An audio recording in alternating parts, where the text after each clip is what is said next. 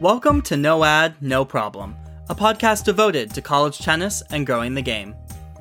Check us out on Twitter at JTweetsTennis and Instagram at NoAdNoProblem. I'm your host, John. Let's serve it up. Hey everyone, happy 2024. I hope you and your loved ones had an enjoyable holiday season and are looking forward to the new year.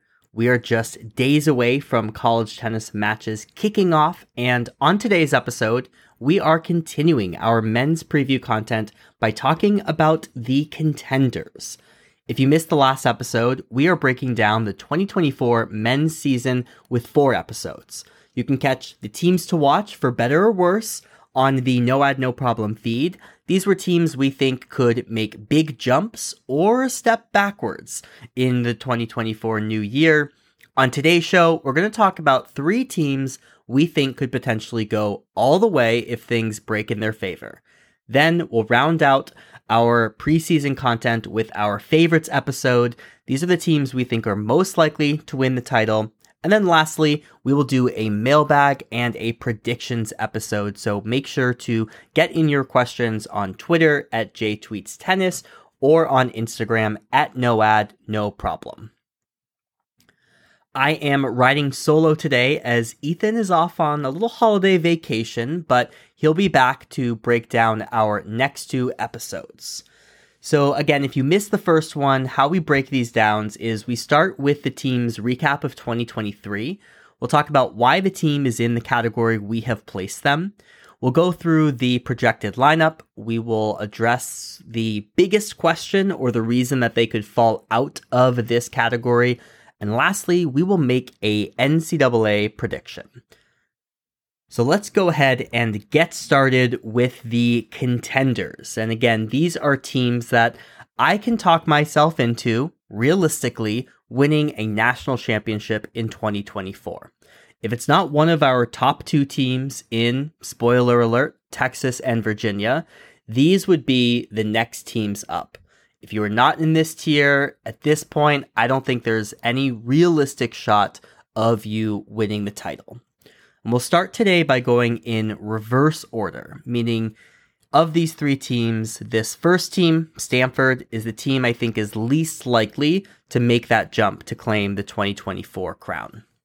So Stanford, it's a team I know quite well, born and raised here in the Bay Area, and it's one of the most decorated programs in college tennis. However, Stanford men's tennis hasn't won a title since 2000, nor have they made an NCAA quarterfinal since 2012. We have been in a historically bad drought for Stanford men's tennis. And it has not been the standard of what Stanford holds itself to, and 2023 was pretty emblematic of that. They not only returned one of the best players in the country in Arthur Ferry, but they also added last year 2 former junior Grand Slam champions as freshmen. Samir Banerjee won the Wimbledon junior singles title and reached a high of number 2 in the world junior rankings, and Nishesh Basavreddy won the US Open junior doubles title, and he reached number 3 in the singles rankings. They bring in an extremely highly touted freshman class, something that has often happened over the years at Stanford, but they couldn't really get out of their own way. They had a lot of different injuries that hit them over the course of the season. They really struggled down low in the lineup at 5 and 6, and they ultimately finished with a 16-11 record, and they fall once again in the NCAA round of 16, failing to get back to that quarterfinal stage where they have not been since 2012. So after that 2023 season, why are they in this category? What makes them a title contender in 2024? Well, it's a lot of different things. The first is that Arthur Ferry, who would be in his 4th year at Stanford, is currently 268 in the ATP World Rankings after a very successful indoor European fall season at the ATP Challenger level. His teammate, Nishesh Basavreddy, has finally gotten healthy. He has resolved his wrist issues over the course of this summer and fall. He was able to take advantage of the ATP Accelerator program and also have success at the ATP Challenger level, including a run in the Northern California Fairfield final. They also returned Samir Banerjee, who was 15-5 last season, a Max Basing who was top 10 in the country after the fall he had last year. And that's just the returners. They also bring in, once again, a top recruiting class in the country. They bring in 3 freshmen, Kyle Kang, Hudson Rivera, both from California, and Nico Godsick, all of whom who have been in the top 10 in their high school class at least one point or another. Kyle Kang was the ITA number 1 newcomer in the country this year. So they are a contender because they not only have tippy top talent, I would say Ferry and Basaveretti are 2 of the top 5 or 6 best players in college tennis. They also have a lot of depth this year. Those 3 freshmen, any of them could play 4 through 6, and you feel pretty comfortable about any of them there. And that is going to be a luxury in a season where a lot of other top teams maybe drop off a little bit at 5 and 6. So with that talent, with some of that experience as well, they're absolutely a contender for the title this year. In terms of the projected lineup, as I mentioned, you have Ferry and Basaveretti who are going to play 1 and 2. You're going to have Banerjee and Basing who are likely going to play 3 and 4.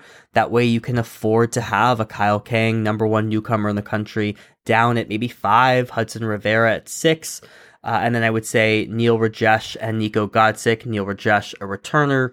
Nico Godsick, the freshman, fight it out there for that 7 spot. I will say Nico Godsick is definitely a factor in doubles, if not singles. He won back-to-back Kalamazoo doubles titles in the 16s and the 18s. Really great doubles player, has good hands, likes to come to net. So with all that talent, what is the biggest open question or reason that they would fall out of this category? Well, of course, the big elephant in the room is, does Arthur Ferry even return for his 4th and final year at Stanford? As of this recording on 12/29, which feels like an important timestamp here given how fluid these sort of situations are, he is still on the Stanford roster, and he's made no official statement of not coming back. On the flip side, there's really no indication that he will come back. Whenever he speaks about pro tennis or gives interviews, he talks about starting his pro journey, and he has had lots of success, as I mentioned, playing in the Wimbledon main draw this year against number 3 in the world, Daniil Medvedev, making deep runs in challengers this fall. So I would say it is unlikely at this point that he will return. You could potentially see a situation where he enrolls for the spring quarter. I believe Carol Zhao back in 2016 might have done something similar at Stanford. So that's always a possibility that he kind of pinch hits a little bit for this Stanford team and figures out a challenger schedule that can accommodate that. But the other thing is, and I'm just throwing this out there, Nico Godsick, he's the son of Tony Godsick, who is Roger Federer's agent, and Mary Jo Fernandez, former top 5 player in the world. And all I'm saying is that if I'm Tony Godsick, I might give Arthur Ferry a call and suggest he partner with Nico in doubles, make a nice run in NCAAs, and then at the end of that run, in May, late May, find himself with some sweet, maybe on clothing, on running deals like they've hooked up Ben Shelton with. It doesn't feel out of the realm of possibilities, but you never know. We'll have to see what happens with Arthur Ferry. That is obviously the big question that is hovering over this Stanford program. I will say the one other question that is important to bring up, and a reason that they could potentially fall out of contender status, is the fact that Max Basing, who has been so solid for this team at the 2 through 4 positions and reached top 10 in the country after his fall last season, he hasn't played a match since May. I know he has struggled with injuries down the home stretch of the 2023 season. Seems like he is likely dealing with something as well throughout the summer and fall. So I don't know if he is ready to go for January, but that will, of course, play a big factor that moves everyone up a spot there. And then you do start to wonder about some of the depth. So a very intriguing Stanford team, as they are year after year, it feels, just because they continue to bring in so much talent and, frankly, underperform on that talent. So in terms of NCAA prediction for 2024, I think you have to do a with Arthur Ferry and without him. I think with Arthur Ferry, no injuries, full health, of course this team is absolutely capable of winning an NCAA title. Do I think they get it?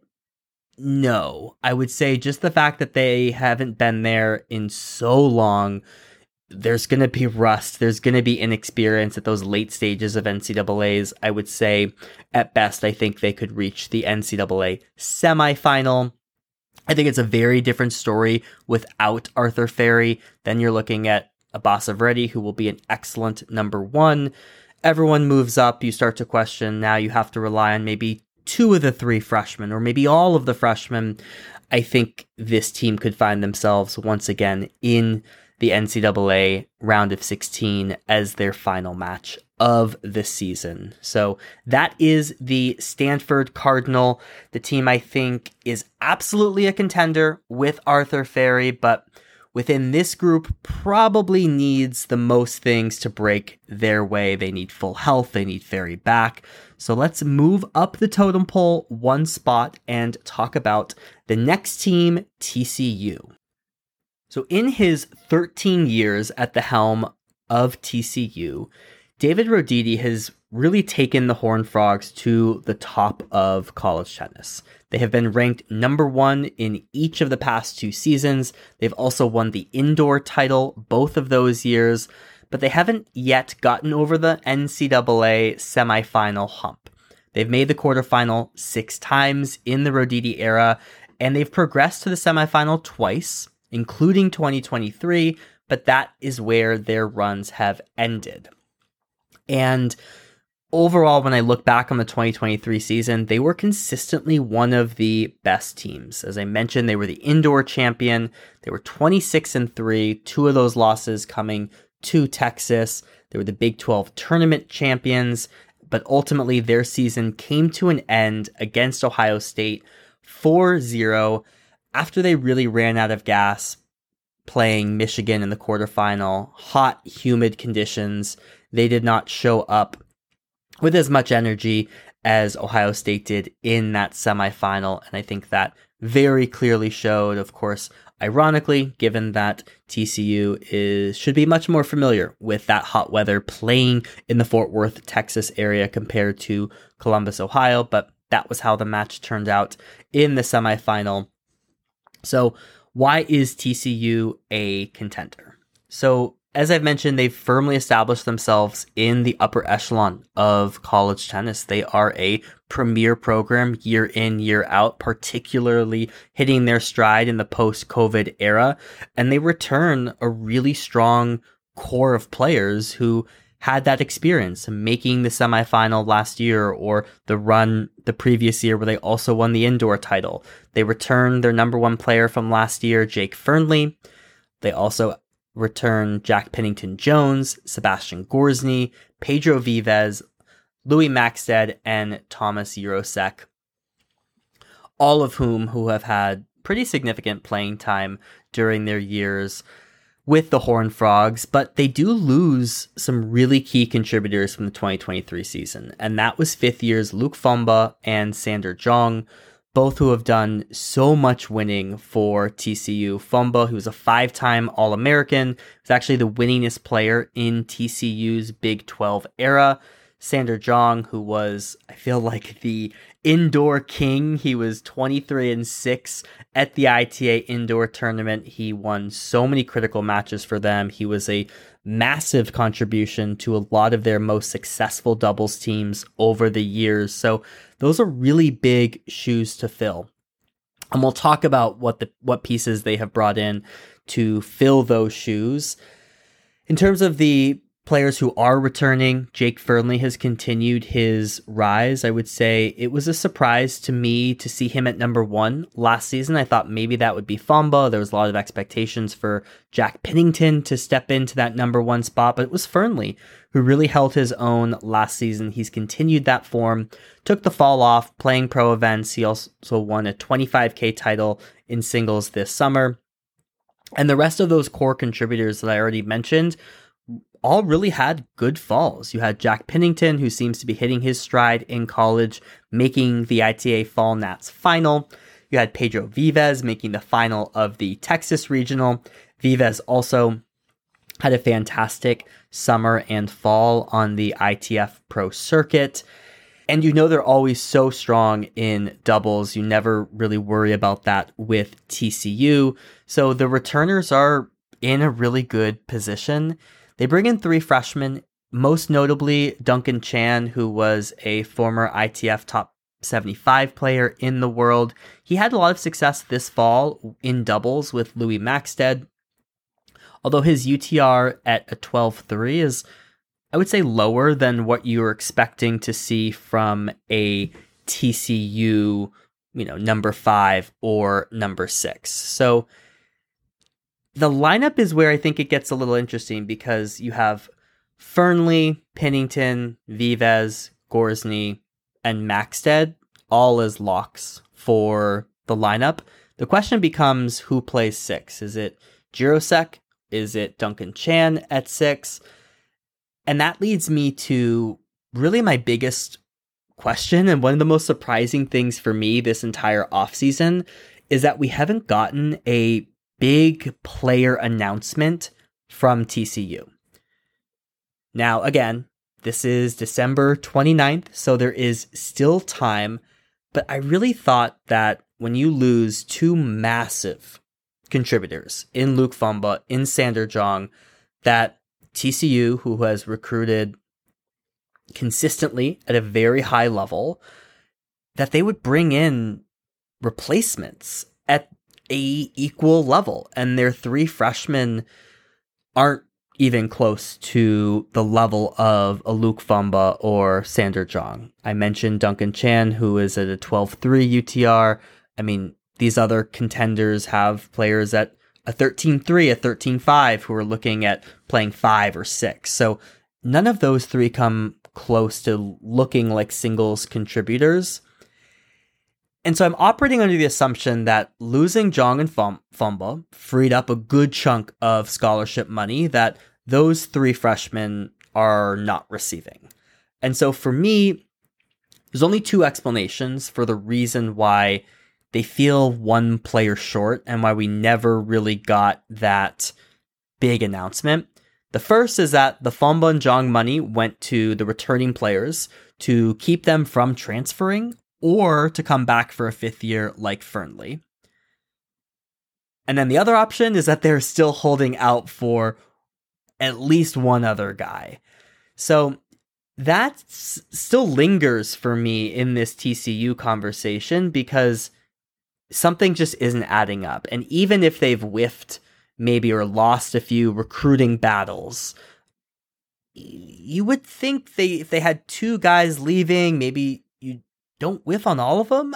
So that's the big thing that I'm looking for with this TCU lineup, the thing I'm questioning. And then the one other thing is that Pedro Vives has had a fantastic fall. I mentioned he reached the Texas Regional Singles Final. He had great pro results on the clay.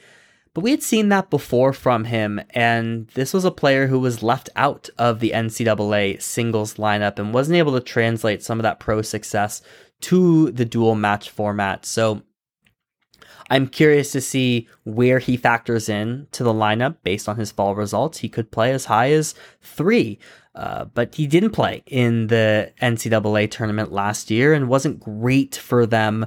Certainly not as great as you would expect given his pro and fall results in the 2023 season. So him translating those pro results will be a key factor to TCU's success.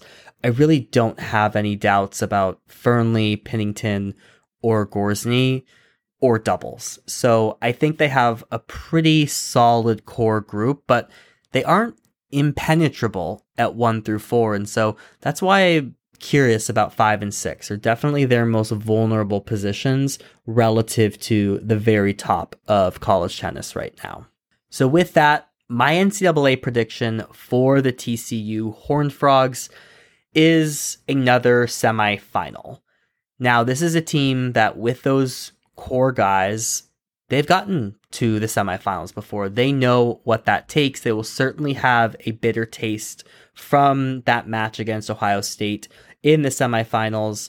But ultimately, I think without any sort of other addition, I think they're going to be 1, maybe even 2 guys short in the singles, particularly relative to even to in-conference foe like Texas. There's just a talent gap there at 5, 6, and 7 that TCU has not made up. But again, TCU always knocking on the door of the NCAA title, and certainly they will be a factor at indoors, as they have somewhat ironically proven that they are pretty adept at indoor tennis.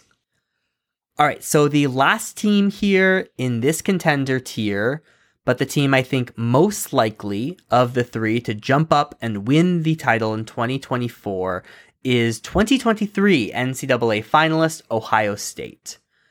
Ohio State has just been so good for so long, and the way Coach Ty Tucker has taken a cold weather indoor school and broken into the top of a largely California-based or Southern state-dominated sport in his 20-plus years at the helm has been truly phenomenal. I continue to be impressed by the way players develop in the program from junior to senior year. And I mentioned TCU has been knocking on the door, but no one has been knocking on the door of a national championship this consistently for this long as the Ohio State Buckeyes. And 2023 was no different.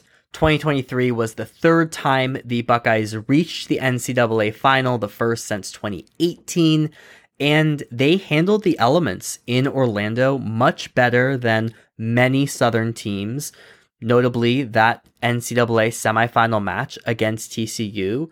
And this Buckeye squad ran up against a team that was better in the bigger moments, who had just gotten over that finish line before in Virginia.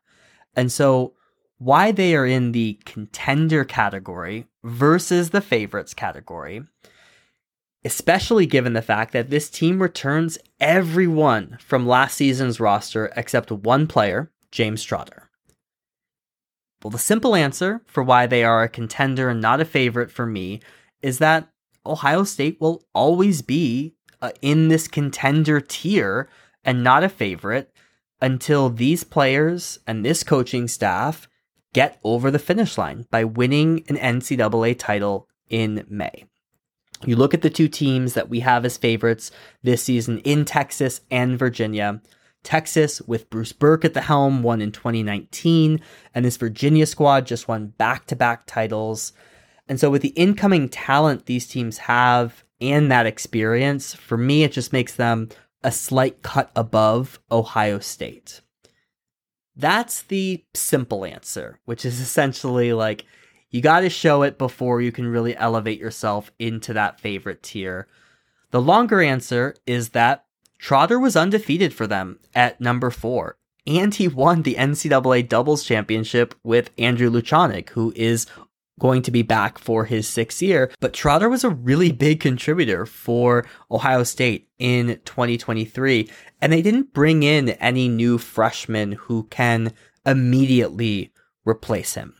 Sure, Alex Bernard and Jack Anthrop are more than capable of stepping up higher into that lineup and likely reproducing very similar results to James Trotter, but then you have the hole at number 6. And so that is a big factor. But certainly if you listen to my interview with 5th year Cannon Kingsley on why he decided to come back for his 5th year and what the expectations are for this Ohio State team, it is absolutely to win a national championship. I know they will be reflecting on that final in May from Orlando. And they certainly have the talent to do it because there is an immense amount of talent on this team, and these players continue to get better. You have Justin Boulay and Cannon Kingsley, who both took the fall off and made very deep runs in challengers. Both claimed a challenger doubles title. Boulay also won a 25K singles title. You have Robert Cash, who continues to be the best doubles player in college tennis right now, regardless of who he partners with. You have Jack Anthrop, 12-3 record this fall. JJ Tracy, 10-2 this fall, making deep runs at national tournaments. This team is absolutely loaded. And when you look at the projected lineup, it almost doesn't matter. And that's probably a good thing because you really never know what lineup you're going to get with Ty Tucker. But there's 5 guys who are going to play in some order, and that's Cannon Kingsley, Justin Boulay, Jack Anthrop, JJ Tracy, and Alex Bernard. Those are your top 5. You can lock it in, and I think you can lock in your top 6 indoors. Robert Cash, I don't think he lost a match last season indoors. He'll play number 6 indoors. That's your top 6. The question on the lineup becomes outdoors. Who plays 6? Robert Cash didn't get the call outdoors last year. Maybe it's one of the freshmen, Preston Stearns. Maybe it's Bryce Nakashima, both the younger brothers of heralded Brandon Nakashima, top 100 player on the ATP side, Peyton Stearns, top 100 player on the WTA side. So maybe one of them build some experience this spring and can factor in down outdoors. Maybe it's Andrew Luchanik in his 6th year. We'll have to see who plays 6. That is certainly the open question for them. What would cause Ohio State to fall out of contender category? Nothing. They are not falling out of this category. Now, I will say the schedule isn't out yet, but you pretty much know they're going to play a brutally tough schedule prior to indoors and probably immediately after indoors before they get ready to kind of walk through the Big Ten schedule. So they're pretty much guaranteed, barring something unforeseen like an injury, to be a top 4 seed because of that. And that gets me to my NCAA prediction because I think it's very likely this could come down to the draw. And Ohio State could absolutely be the number 1 heading into NCAAs. At this point, again, December 29th, I would say Ohio State would be my favorite for the ITA indoor title. They're just so good at doubles and so good indoors as well that they're probably going to reel off a lot of indoor victories, both immediately prior and immediately post indoors. They could win indoors, and then it's maybe they get tripped up in one of their outdoor matches if they go to a Texas this year. Again, schedule not out yet for Ohio State. Tough to totally tell, but I think it's very possible Ohio State is your number 1 seed for NCAAs, and that will significantly help them. Guess who they don't have to play both? They don't have to play both Texas and Virginia. They'd only have to play one. And I think that will help significantly. It's the reason I think this Ohio State team will get back to the NCAA final, but I think their run ends there again. Now, the thing that has changed with Ohio State is they have a lot more, I would say, outdoor players. Jack Anthrop, Alex Bernard, both from Florida. We saw that work quite well in Orlando last year. JJ Tracy, very well suited for outdoor tennis. I would say Cannon Kingsley, either outdoor, indoor, doesn't really matter. And that's been a shift over the years in the Ty Tucker era. And so I think this team now has the experience. They have that bitter taste in their mouth, reflecting back on their loss last year.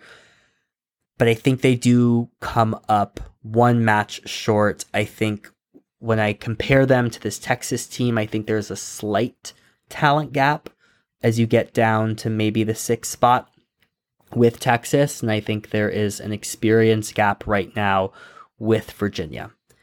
And so I think because of that, I don't see them winning the NCAA title this year. And again, it's just so hard to get over that hump. But we've seen them knock on the door so many times, and maybe this second try in 2024 with pretty much all the same players is what gets them over that hump.